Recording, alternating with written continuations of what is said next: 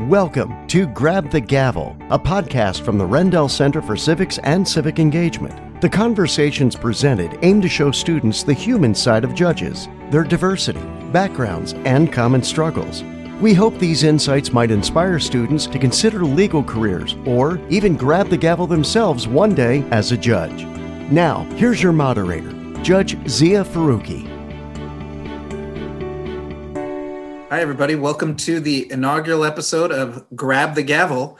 We're here today with a mentor and friend of mine, Judge McKee. I'm Judge Faruqi. I'm a magistrate judge down in the DC District Court. And Judge McKee was kind enough.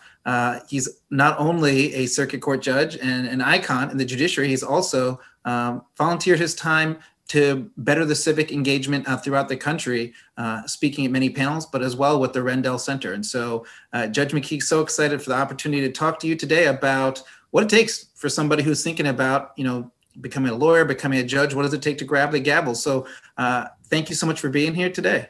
Well, thanks for asking me. I'm looking forward to our conversation. Thank you so much, me too. So just to start with, tell me a little bit about your background. Where are you from, and what was growing up in that neighborhood community like? Well, I'm from a small town in upstate New York. Growing up it was almost like the old Ozzie and Harriet TV shows, which members of your audience may have no idea what the hell I'm talking about. But it was idyllic. It was a small town of about 3,000, 4,000 people. My dad was a waiter on the railroad, so he was not home very often. He'd be away on a run, as we called it, for 4 or 5 days and home for 3 or 4 days. My mom worked in the kitchen at the school for most years and also did domestic work. We actually lived with my grandmother, who was a living domestic for many, many years, toward the end of her life, actually. It was a predominantly white town. I hesitate to say all white, but it was damn near all white. Okay. I think there were 4 or 5 black families in the town, counting ourselves. Of my high school graduating class, there were 2 black kids, of which I was one. And I think of the 4 classes in the high school combined wasn't just high school. But I don't think there were too many other black kids in the school. There was one. Wow. A young girl in the 8th grade, and the fact I'm having so much trouble remembering suggests to you how few black folks we had in the town. But, I say it was idyllic because I was the president of the student body. My senior year. Before that, my brother, who was 4 years older than me, was the president of the student body his senior year. The glitch came in the fall when we got migrant workers who came to town to work some of the farm fields that were in the area. And the reception that they got was very, very different from the reception that I was used to, having grown up in the town. And at the time, I didn't know if that was because they were, quote, outsiders, because it was a very provincial town, or because they were black. And I think it was, in retrospect, probably both, primarily because they were black, and I think they were looked down upon. To show you what I mean about how provincial, my grandmother had lived in that town for maybe 50 years, 60 years. And there was a newer development and toward the outside of the town, on the edge of it. And whenever I referred to any of the kids who lived in that little cul-de-sac, she'd refer to them as one of the newcomers, even though they may have been there 25 years.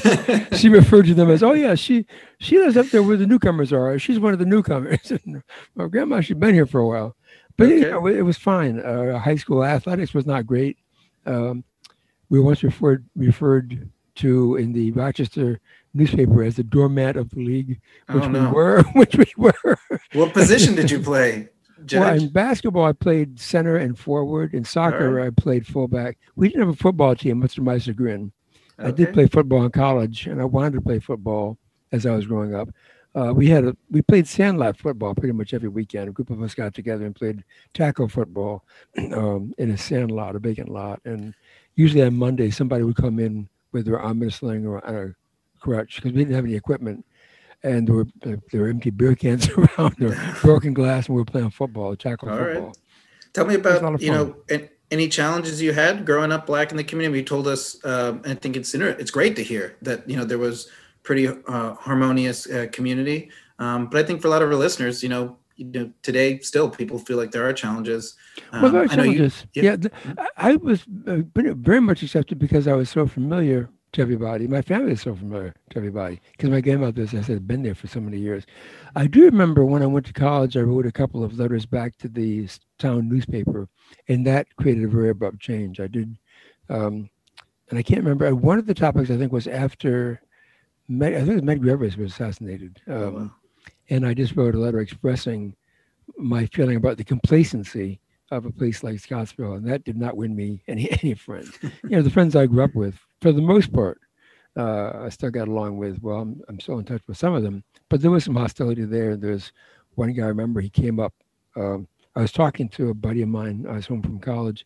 He was home from college. Another guy that I had played soccer and basketball with stopped by, and he was talking to this other guy. He never acknowledged my presence, not once. Didn't say hello, didn't say shit.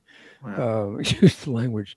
We talked for about, he was out there for about 45 minutes, never even acknowledged I was there. So there was that kind of reception when I came out of not my own comfort zone even, but the comfort zone that I was raised in the town. Yeah, you told me previously I was really interesting, and so maybe it was more of an individual-based sort of events, but I think our audience would really benefit from hearing. Tell me about what happened with your father when you had to get a haircut before a basketball game once. Yeah, there are two instances actually with my dad. One was my guidance counselor, and one was the barber. There was a barber shop right across the street from us that I would usually go to, and I was I found with him, and there was a rumor in town amongst the black folks, a few of us, that there was this other guy whose shop was kind of at the end of the little main street that we had, who did not cut black folks' hair. And I mentioned to my dad, because we would always go to Buffalo to get my hair cut. And the Buffalo it means you had to go into Rochester, which we have to take a bus in because we didn't have a car then, and then take a train to Buffalo, which didn't cost anything because we had to pass to ride the train. And that's how, growing up as a very young kid, I always go to Buffalo to get my hair cut. There came a time when we stopped doing that. And I think it was my dad suggested, or maybe it was actually the barber that I had been going to, that this other barber did not cut the hair of black folks. And I think it was Dad who said, he will cut your hair. You go up there and you're going to get a haircut. So I rode my bicycle up there. I may have walked or rode the bicycle. I think I rode my bike. And this was on a Friday, late afternoon after school. And there was a basketball game that night. And I said, well, Dad, if I go up there, I might be late for the basketball game. And Dad said, the hell with the basketball game. You go up there and get the haircut. That shocked me because Dad was he was a tremendous athlete. He was very, very enthused about basketball.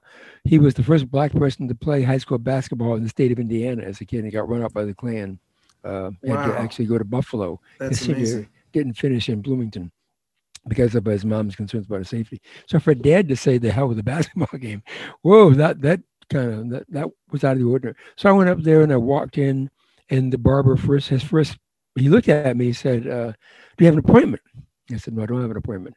And he said, well, you have to have an appointment. And there are about 4 or 5 people in there. And again, a small town. I knew everybody. So I referred to them by name and I said, do you have an appointment? They all said, no, we don't have an appointment. And so then I looked back at the barber and he goes, okay, sit down, wait your turn. So I sat there, I waited. Fortunately, nobody came in after me because I'm convinced had they come in after me, he would have taken them ahead of me. He cut my hair. Actually, let me back up a second. I'm getting ahead of myself. I first went to the barber shop and the barber told me he would not cut my hair. I then went home and told my dad that. That's when Dad said, you go up there. He got on his bicycle first, went up to see the barber, came back after having a talk with the barber. And then he said, you go up there, he'll cut your hair. And then I said, well, Dad, I'm going to be late for the ball game. And Dad said, out with the ball game, you go get your haircut. And when I went in there, and I already mentioned what happened, he cut my hair and I came back home. There was one other incident with my high school guidance counselor, and this is very, very typical, even today, of black folks who are not only not encouraged, but discouraged from trying to reach their full potential. I went in to see the guidance counselor, and she basically discouraged me from trying to apply to a 4-year school. She tried to convinced me to apply to a 2-year school in a program of ornamental horticulture. I didn't even know what the hell ornamental horticulture was. I learned from that was flower arranging. But I was very handy with my hands, and I tooled leather as a hobby of mine. And I had made my own briefcase and my belts and my bell folds. And all the teachers in school had seen my artwork. And so that's why she thought, I guess, that I'd be okay in ornamental horticulture, although that has nothing to do with my leather tooling. I went home and I mentioned to Dad that my guidance counselor had suggested that I consider a 2-year school, not a 4-year school. And Dad, again, I can guess. Yeah. Now, this was February. This is February in upstate New York, outside of Rochester. I don't remember what it was like up there, but it is never warm up there in February. It's just not warm. The only issue is how many feet of snow will be on the ground, how many degrees above zero it will be, and often that's a single digit. Anyhow, Dad rode his bicycle up. He came back to the school this time. He came back and he said, "Mrs. Putnam will see you first thing in the morning." So I walked into her office. She had all this stuff. "Oh, Teddy, I'm so glad you came in," because the medical school called me Teddy. "I have some materials for you." And she had for Princeton and Yale and Harvard and Cornell, schools I couldn't have afforded. Probably couldn't have gotten into most of them. I was a good, solid student. Was not an A student. My SATs were certainly respectable. Ironically, after that, I worked as an admissions counselor for a branch of the State University for 3 years, one of the university centers for the State University of New York. So in retrospect, I knew what it would take to get into a branch of the State University. And that's where I wanted to go because I wanted to play football. And the only schools we could afford were state schools. And there were only 2 schools at the time that had football. That's how I made my decisions to where I was going to go. And being president of the student body, being a varsity athlete, having solid grades, and I would have had off-the-chart recommendations. I was very, very packageable in terms of putting together a good, solid application for college. Right. And the more I thought about that as I got older, particularly given my experience as an admissions counselor, the more I realized just how off the mark her treatment of me was. But for a Dad, I don't think I would have settled for a 2-year school. I would still have wanted to go to a 4-year school and play football, although there were 2-year schools that you could go and play football, but not with the State University. So I probably would have ended up where I went anyhow because of the financial consideration and wanting to play football in college. It's amazing. I mean, I can tell you firsthand, I had an experience, when I was a law student where I had a setback in my legal career and someone invited me to come talk to them, suggested maybe this isn't the path for you. And I was just like, well, the ship has kind of sailed on this one. Yeah, so, but here now. I'm going to let it go and sink to the bottom like the Titanic, but I'm not jumping off yet. And, I'm so glad. More importantly, I'm going to tell my mom, who has always thought I could get better grades, that Judge McKee, a Third Circuit court judge, didn't have top of the class straight A's, and I didn't either. So that just goes to show you don't need to be number one student. You do not. No, I was not a straight A student. A good, very solid student, B student, but not a. There you go. Thank you. Look, you're the role model I needed that I didn't have in high school. I actually didn't start. I got 1 A in college. I really didn't start cranking out A's on a regular basis until I got to law school and I had matured and I was able to commit to my studies and really focus. And I was much more mature, not of thought so much, but of rigor. I was a very rigorous studier when I got to law school. Well, and I did my first semester in law school. I got more A's than I ever gotten in 4 years of high school. I'm still waiting to hit my stride for my maturity, but it's good to know to get there. So that's a perfect segue. Tell me about how did you didn't have anyone in your family that was a lawyer. No. How did you decide that you were going to go to law school and become a lawyer? Really, process of elimination. Growing up, I wasn't sure what else I wanted to be. I thought about it in turn. I really didn't know any lawyers. My town had 2 lawyers in it. One was the town drunk, and he was also the mayor. So the other one was a pretty wealthy family, large family in town. And the dad was a lawyer, and his father was a lawyer. And they lived in a really nice house. And the son there was a really good friend of mine. There were about 4 or 5 sons. One of them was in my class, and we became really good friends. And they had a barn in the back of the house. And oftentimes during the winter, we'd go up there, and there was a hoop in there. And we'd go up there and we'd play basketball inside in the barn. It was big enough so that one of the areas in there you could play basketball. It's cold as hell, but we played ball in there anyhow. And in retrospect, it may be seeing the lifestyle that he had, which was really nice, the nicest house I had ever been in. And his dad, the grandfather of my high school buddy, had a very, very nice house. That may have had something to do with it, but I think primarily it was just watching TV shows. Was The Age of Perry Mason, The Defenders, and I wasn't really sure what else I would want to do. Didn't see myself as going into medicine, despite Ben Casey, which was also very popular, and Dr. Kildare. And so I think I just kind of gravitated. I grew up with the thought that that's what I was going to do. There came a point in time when I was dissuaded from that, when I became very skeptical about the ability of the law to guarantee basic fundamental freedoms, and that was during the period of the assassination of President Kennedy and Bobby Kennedy and Martin Luther King and Malcolm X, and seeing people having their homes bombed for wanting to vote, fire hoses turned on them for wanting to register to vote, the Freedom Riders and the videos of what happened to them, and I didn't see the law really protecting them, and I really then began to rethink whether or not the law was the right place for me to go. And was this at this time where you already you became a prosecutor after you graduated from law school? So yeah, those thoughts occurred to me really when I was in college and high school.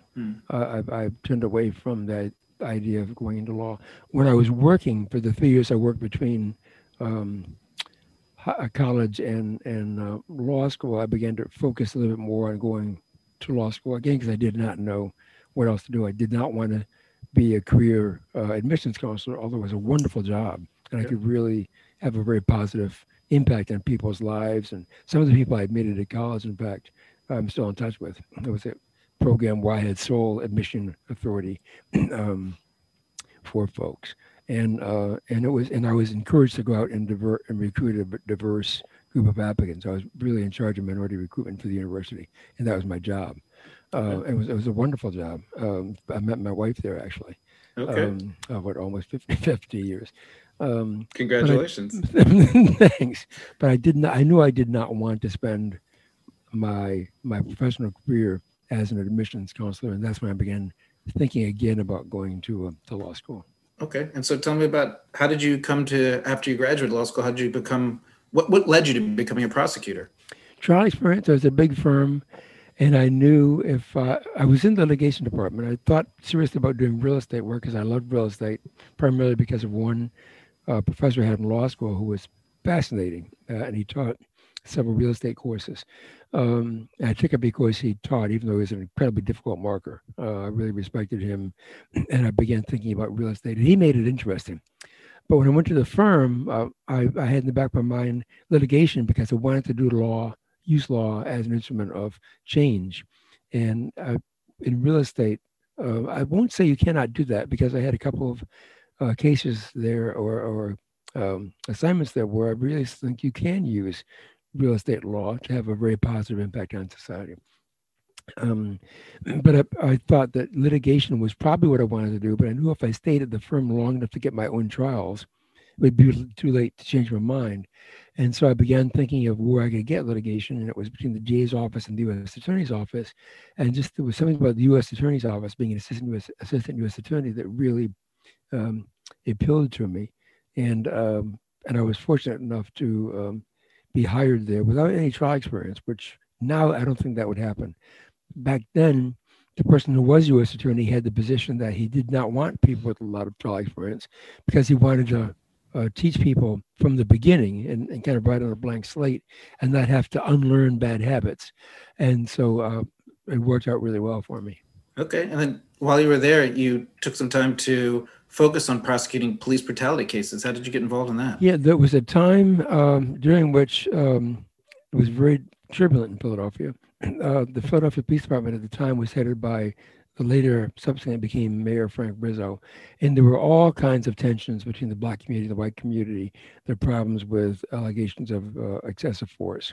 So much so that the Civil Rights Commission came to Philadelphia to investigate the conduct of the Philadelphia Police Department. As a part of that momentum, a grand jury was impaneled by the then U.S. attorney to investigate allegations of excessive force, because there were a lot of them coming out of the Black community. And that just fascinated me, because one of the reasons I went to law school was to use the law to effectuate change and try to be part of the solution and not the social problem. So I went to the U.S. attorney and I said, geez, I'd love to get interested in I'm very interested in this. I'd love to get involved in some of these cases. And he said, fine, go with it. And so I did. Shortly after that, I was reading an article in the Philadelphia Inquirer, on a Sunday Inquirer, the full front page, about a young boy, I think it was 16 or 17, I still remember his name actually, who was literally assaulted by a police dog. He was with some friends sitting out in the middle of the day, and they were just sitting around, and according to the boy's story, the police officer ordered them to disperse, and the kid admitted limping off to the cop and basically saying, we're just minding our own business. And the cop got upset and sicked his dog on the boy, had 104 stitches on his face. It was an ugly case. Yeah. And I read the article in the Sunday Inquirer, as I said, and I went into the guy who was U.S. attorney the next day, and I said, we have got to investigate this case. He said, yeah, I read it too. I agree with you. We've got to investigate that. He said, I'm not sure we can get a conviction, but we've got to investigate it. I left the office thinking to myself, how can we not get a conviction? And as things developed, we couldn't even get an indictment. It's very, very difficult. And that didn't involve race. That was a white kid in the middle of the day, no prior record, no beer was involved, no allegation that he had a weapon. Just the police officer figured he was going to, I guess, tune this kid up by using his dog. And I couldn't get an indictment by the grand jury. They said they were trying to tie the police officer's hands, and you can't do that. You've got to let the police officers do their job. And I had a conversation with the foreman of the grand jury afterward, and that's what he told me as to why they did not indict. Incredible. And so eventually, you went through a couple other jobs after that, but ultimately decided to become a judge, which is, what we're really here to talk about. And I think what's important people understand is that state court judges frequently have to run for office, whereas federal judges are appointed. So you've had experience with both. Tell us, what was it like to run for office, to become a judge? It was horrible. In a word, it was horrible. I don't suggest that anyone set up a theme to select judges that involves popular elections. It's a terrible way to select judges. I've been going to ward meetings every night for about a year. I was going to ward meetings, committee meetings. The thing that strikes me the most, I remember the second meeting I went to was a fundraiser for, I think, one of the city council candidates. And it was at one of the local watering holes in town. There's one in the Northeast, which was pretty much an all-white area, one in South Philly, which was more of a mixed area, but largely Italian. This one was at the watering hole in South Philly. And I remember when I went in there, the person who came over to me, whom I knew, who then held a very high and respectable position in the city, said, Ted, I know you're running. I want you to introduce you to somebody who can help your candidacy. He introduces me to someone who is a very powerful politician in Pennsylvania. Well, this is somebody that I had a wiretap on for about a year and a half, and Washington declined the prosecution. So I'm sitting there thinking to myself, am I going to come out of this okay? But it's the electorate does not know who they're voting for, and Philadelphia is not unique here. It's a ward leader election, and you get elected for the most part, not totally, but for the most part, by getting your name on as many sample ballots as possible. That means getting support of ward leaders. That involves what we call street money here in Philadelphia. In other areas, they may call it a bribe, but we call it street money. And some of it is legit because the ward leaders and committee people need to defray the cost of their election day operation. They print out sample ballots with their name on it. That's a cost there. Many of them pay the committee people to hand out their sample ballots on election day. Some of them provide refreshments for the people working election day. And so that's a legitimate expense. But some of the fees that were asked were so exorbitant that you knew that was not a legitimate election day expense. And that from what I can tell that practice is still going on. Still going on. All right. On. Yeah. So you won your election. You became a state court judge. Tell us how did you, becoming a circuit judge first, maybe you could just give us a real quick kind of understanding, what is a circuit judge? And then we'll talk about how you got how you get the phone call. Okay. Well, the federal system, as some of your listeners probably know, is divided. Basically, it's a little more involved with this because of specialized courts like the federal court and the bankruptcy court and the one or two other courts. But basically, it's the district courts, which are trial courts, the intermediate appellate court, WIAM, these are circuit courts, And the circuit courts have, as they're part of their jurisdiction, appeals from decisions from the district courts in their jurisdiction. The Third Circuit involves appeals from the district courts in Pennsylvania, New Jersey, Delaware, and the Virgin Islands. And how we have the jurisdiction of the Virgin Islands is a very, very long story. There's a case that lays it out, but it's a long story. Appeals from our court, the circuit court, go directly to the Supreme Court. So we're the court right below the U.S. Supreme Court and right above the various district courts in the country. It's big time. That's big time. And so tell me, how did you find out that you got nominated to become, or that you were going to be drafted to become a circuit court judge and then go through the process of the Senate confirmation? Yeah, well, I've been pursuing a district court judge for a long time because that's the trial court, and I was thinking that's the court that I really should aspire towards. And I had a lunch with a now colleague of mine, and he suggested that because of the politics of getting on the district court, it's really the pick of the United States senator.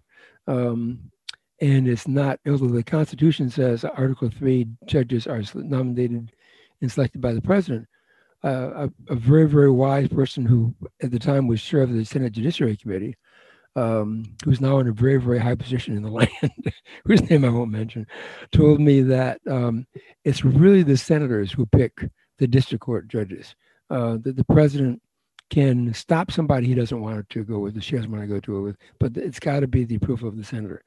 The circuit judges are not really controlled by the senator. That comes out of the White House.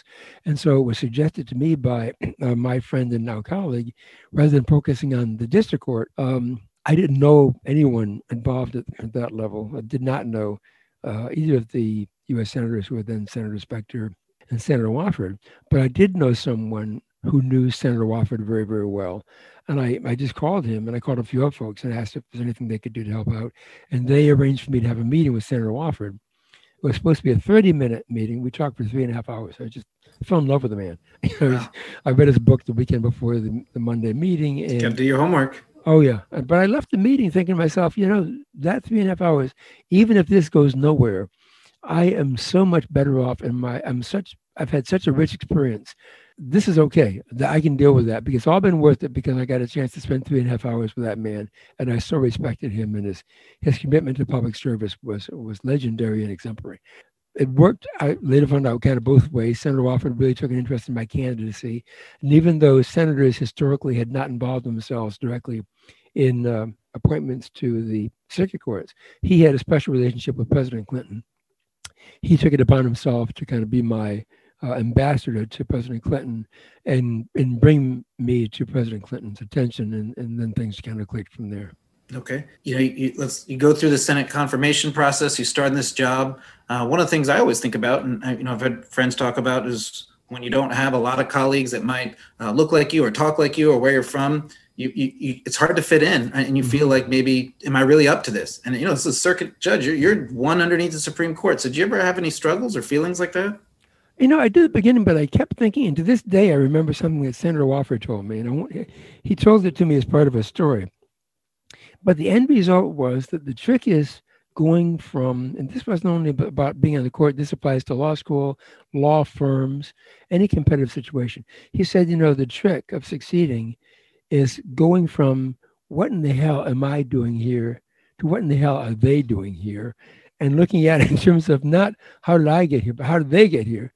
And I've had a couple of those kinds of epiphanies. And fortunately, relatively early on in my time in the court, not to cast any aspersions on my colleagues, I have such tremendous respect for them, but I was able to view the dynamics in a way that made me understand, even as early as back in my law firm, that even though the folks I was dealing with and my peers were very, very talented and did good work, I could do that too. And that got me over the hump. I share that story many times with my law clerks who will be struggling about, can they do the work and that kind of thing, do they fit in? And I also had the benefit of one of my colleagues at the time who was a black judge. He's since retired, and we're still really good friends, and we stay in touch. And I would call him up at times and say, what's going on? We just chat. If I had any concerns about anything, I would share that with him. Share them with him. I also had the privilege of being on a very collegial court. especially back then, it's still this way, but it was especially so back then, that the judges on my court are very respectful of one another, very patient with one another, and lend one another a helping hand. My very first dissent that I wrote, I was really reluctant to send it out to the panel to circulate it to them. It was published opinion, would be a published opinion, went to the entire court. And one of the judges on the panel, whose decision I had dissented from, called me and he said, Ted, that was a fine dissent. That dissent is in the best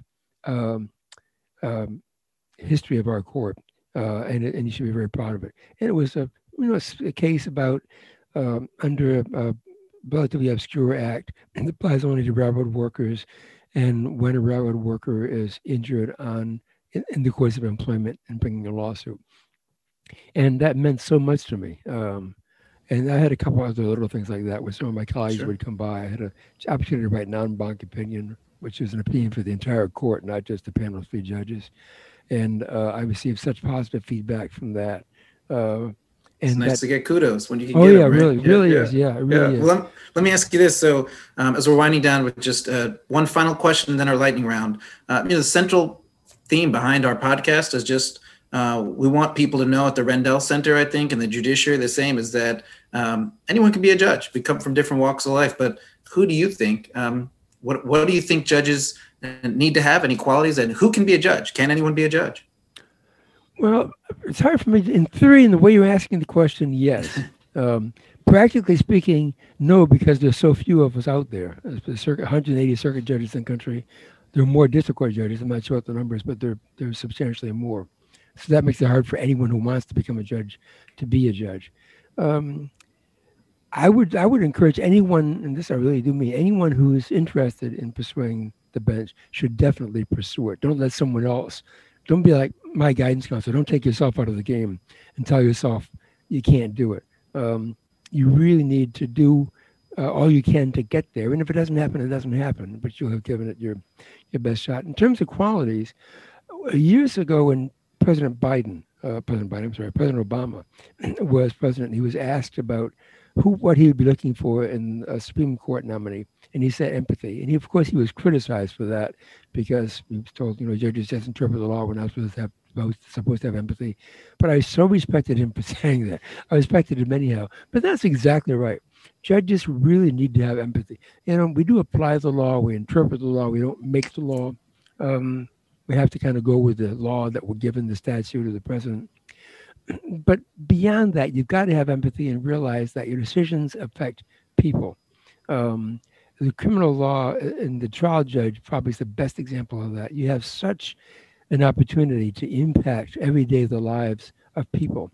I saw when I was a prosecutor, I had the opportunity to impact the lives of people, and I tried to do it in a positive way with the people that I was prosecuting even. Not just with the victims of their crimes. So I would say empathy, and I would encourage anybody who wants to do it to work hard. Grades really do matter at various stages in life, and they will certainly help get people into a position where they maximize the chances of lightning striking and them getting on the bench. So I would really encourage people to study hard, particularly writing, and read as much as you can. Read everything you can get your hands on that you're interested in. Just reading. And broadening your experiences and your perspective that way is a tremendous benefit. There's the guidance counselor, and I can hear it in you. Work hard and study. So lightning round. I got this from one of my mentors and friends, a former magistrate judge, Paul Grewal, taught me this trick, and so I'm going to go with a lightning round. Okay. Quick questions. 1, favorite Philly sports team. I really don't have a favorite Phillies. I'm not. The Philly fans are all tuning out now. I know. I'm good. I'll get bombs planted in the middle. I have to say probably the Sixers. Okay. All right. You can redeem yourself now. Okay. Do you love cheesesteaks? I'm a Cleveland Browns fan. I don't eat cheesesteaks. You do? I'll tell you I've had one cheesesteak in my life and I hated it. This guy's not from Philly. Okay. All right. My dad, he was head waiter on the Broadway. He was waiter in charge, as it was called. When he finished his run, he would bring home all of the food that was left in the refrigerator they didn't want to throw out. This was the golden age of railroads. As I was 7, 8, 9, riding the railroads, I would ride out to Indiana to visit my aunts and uncles. I would ride to Buffalo. When Dad came home, I didn't realize at the time, he would come home with boneless sirloin steaks. Yeah. My idea of a steak sandwich is we'd sit up waiting for Dad to come home. He'd open up his little satchel, and he would have boneless sirloin steaks like an inch thick. And Mom would grill the steaks, put them between two slices of bread, put some fried onions on them, and give them. That's a steak sandwich. That sounds pretty good. That sounds pretty good. I'll give you a pass. We'll give you one last Philly question. Rocky movies, and I'm including Creed because it is one of my favorite movies. Great movie or greatest movies ever? Good movie. I wouldn't put it up there with The Godfather one. Oh my gosh! All right, you're not going to be able to walk the streets of Philly. All right, last question. I have not gotten to use a gavel. I didn't even get one. Have you ever gotten to use a gavel? I never have. I've studied martial arts all my life, and if I had to use the gavel, I would use my fist, and I would bring the fist down. Actually, one time, I cracked the bench doing that. Wow! I stopped doing that after a while. Well, that's why you don't mess with people who are in Philly, even if they're not from Philly. So, Judge McKee, I can't thank you enough for helping us. You know, we may not have a gavel, but I hope that the students and people listening, anyone knows that they too can grab the gavel. So, thank you. Thank you, and good luck to you and to everyone listening. You've been listening to Grab the Gavel, a podcast series from the Rendell Center for Civics and Civic Engagement.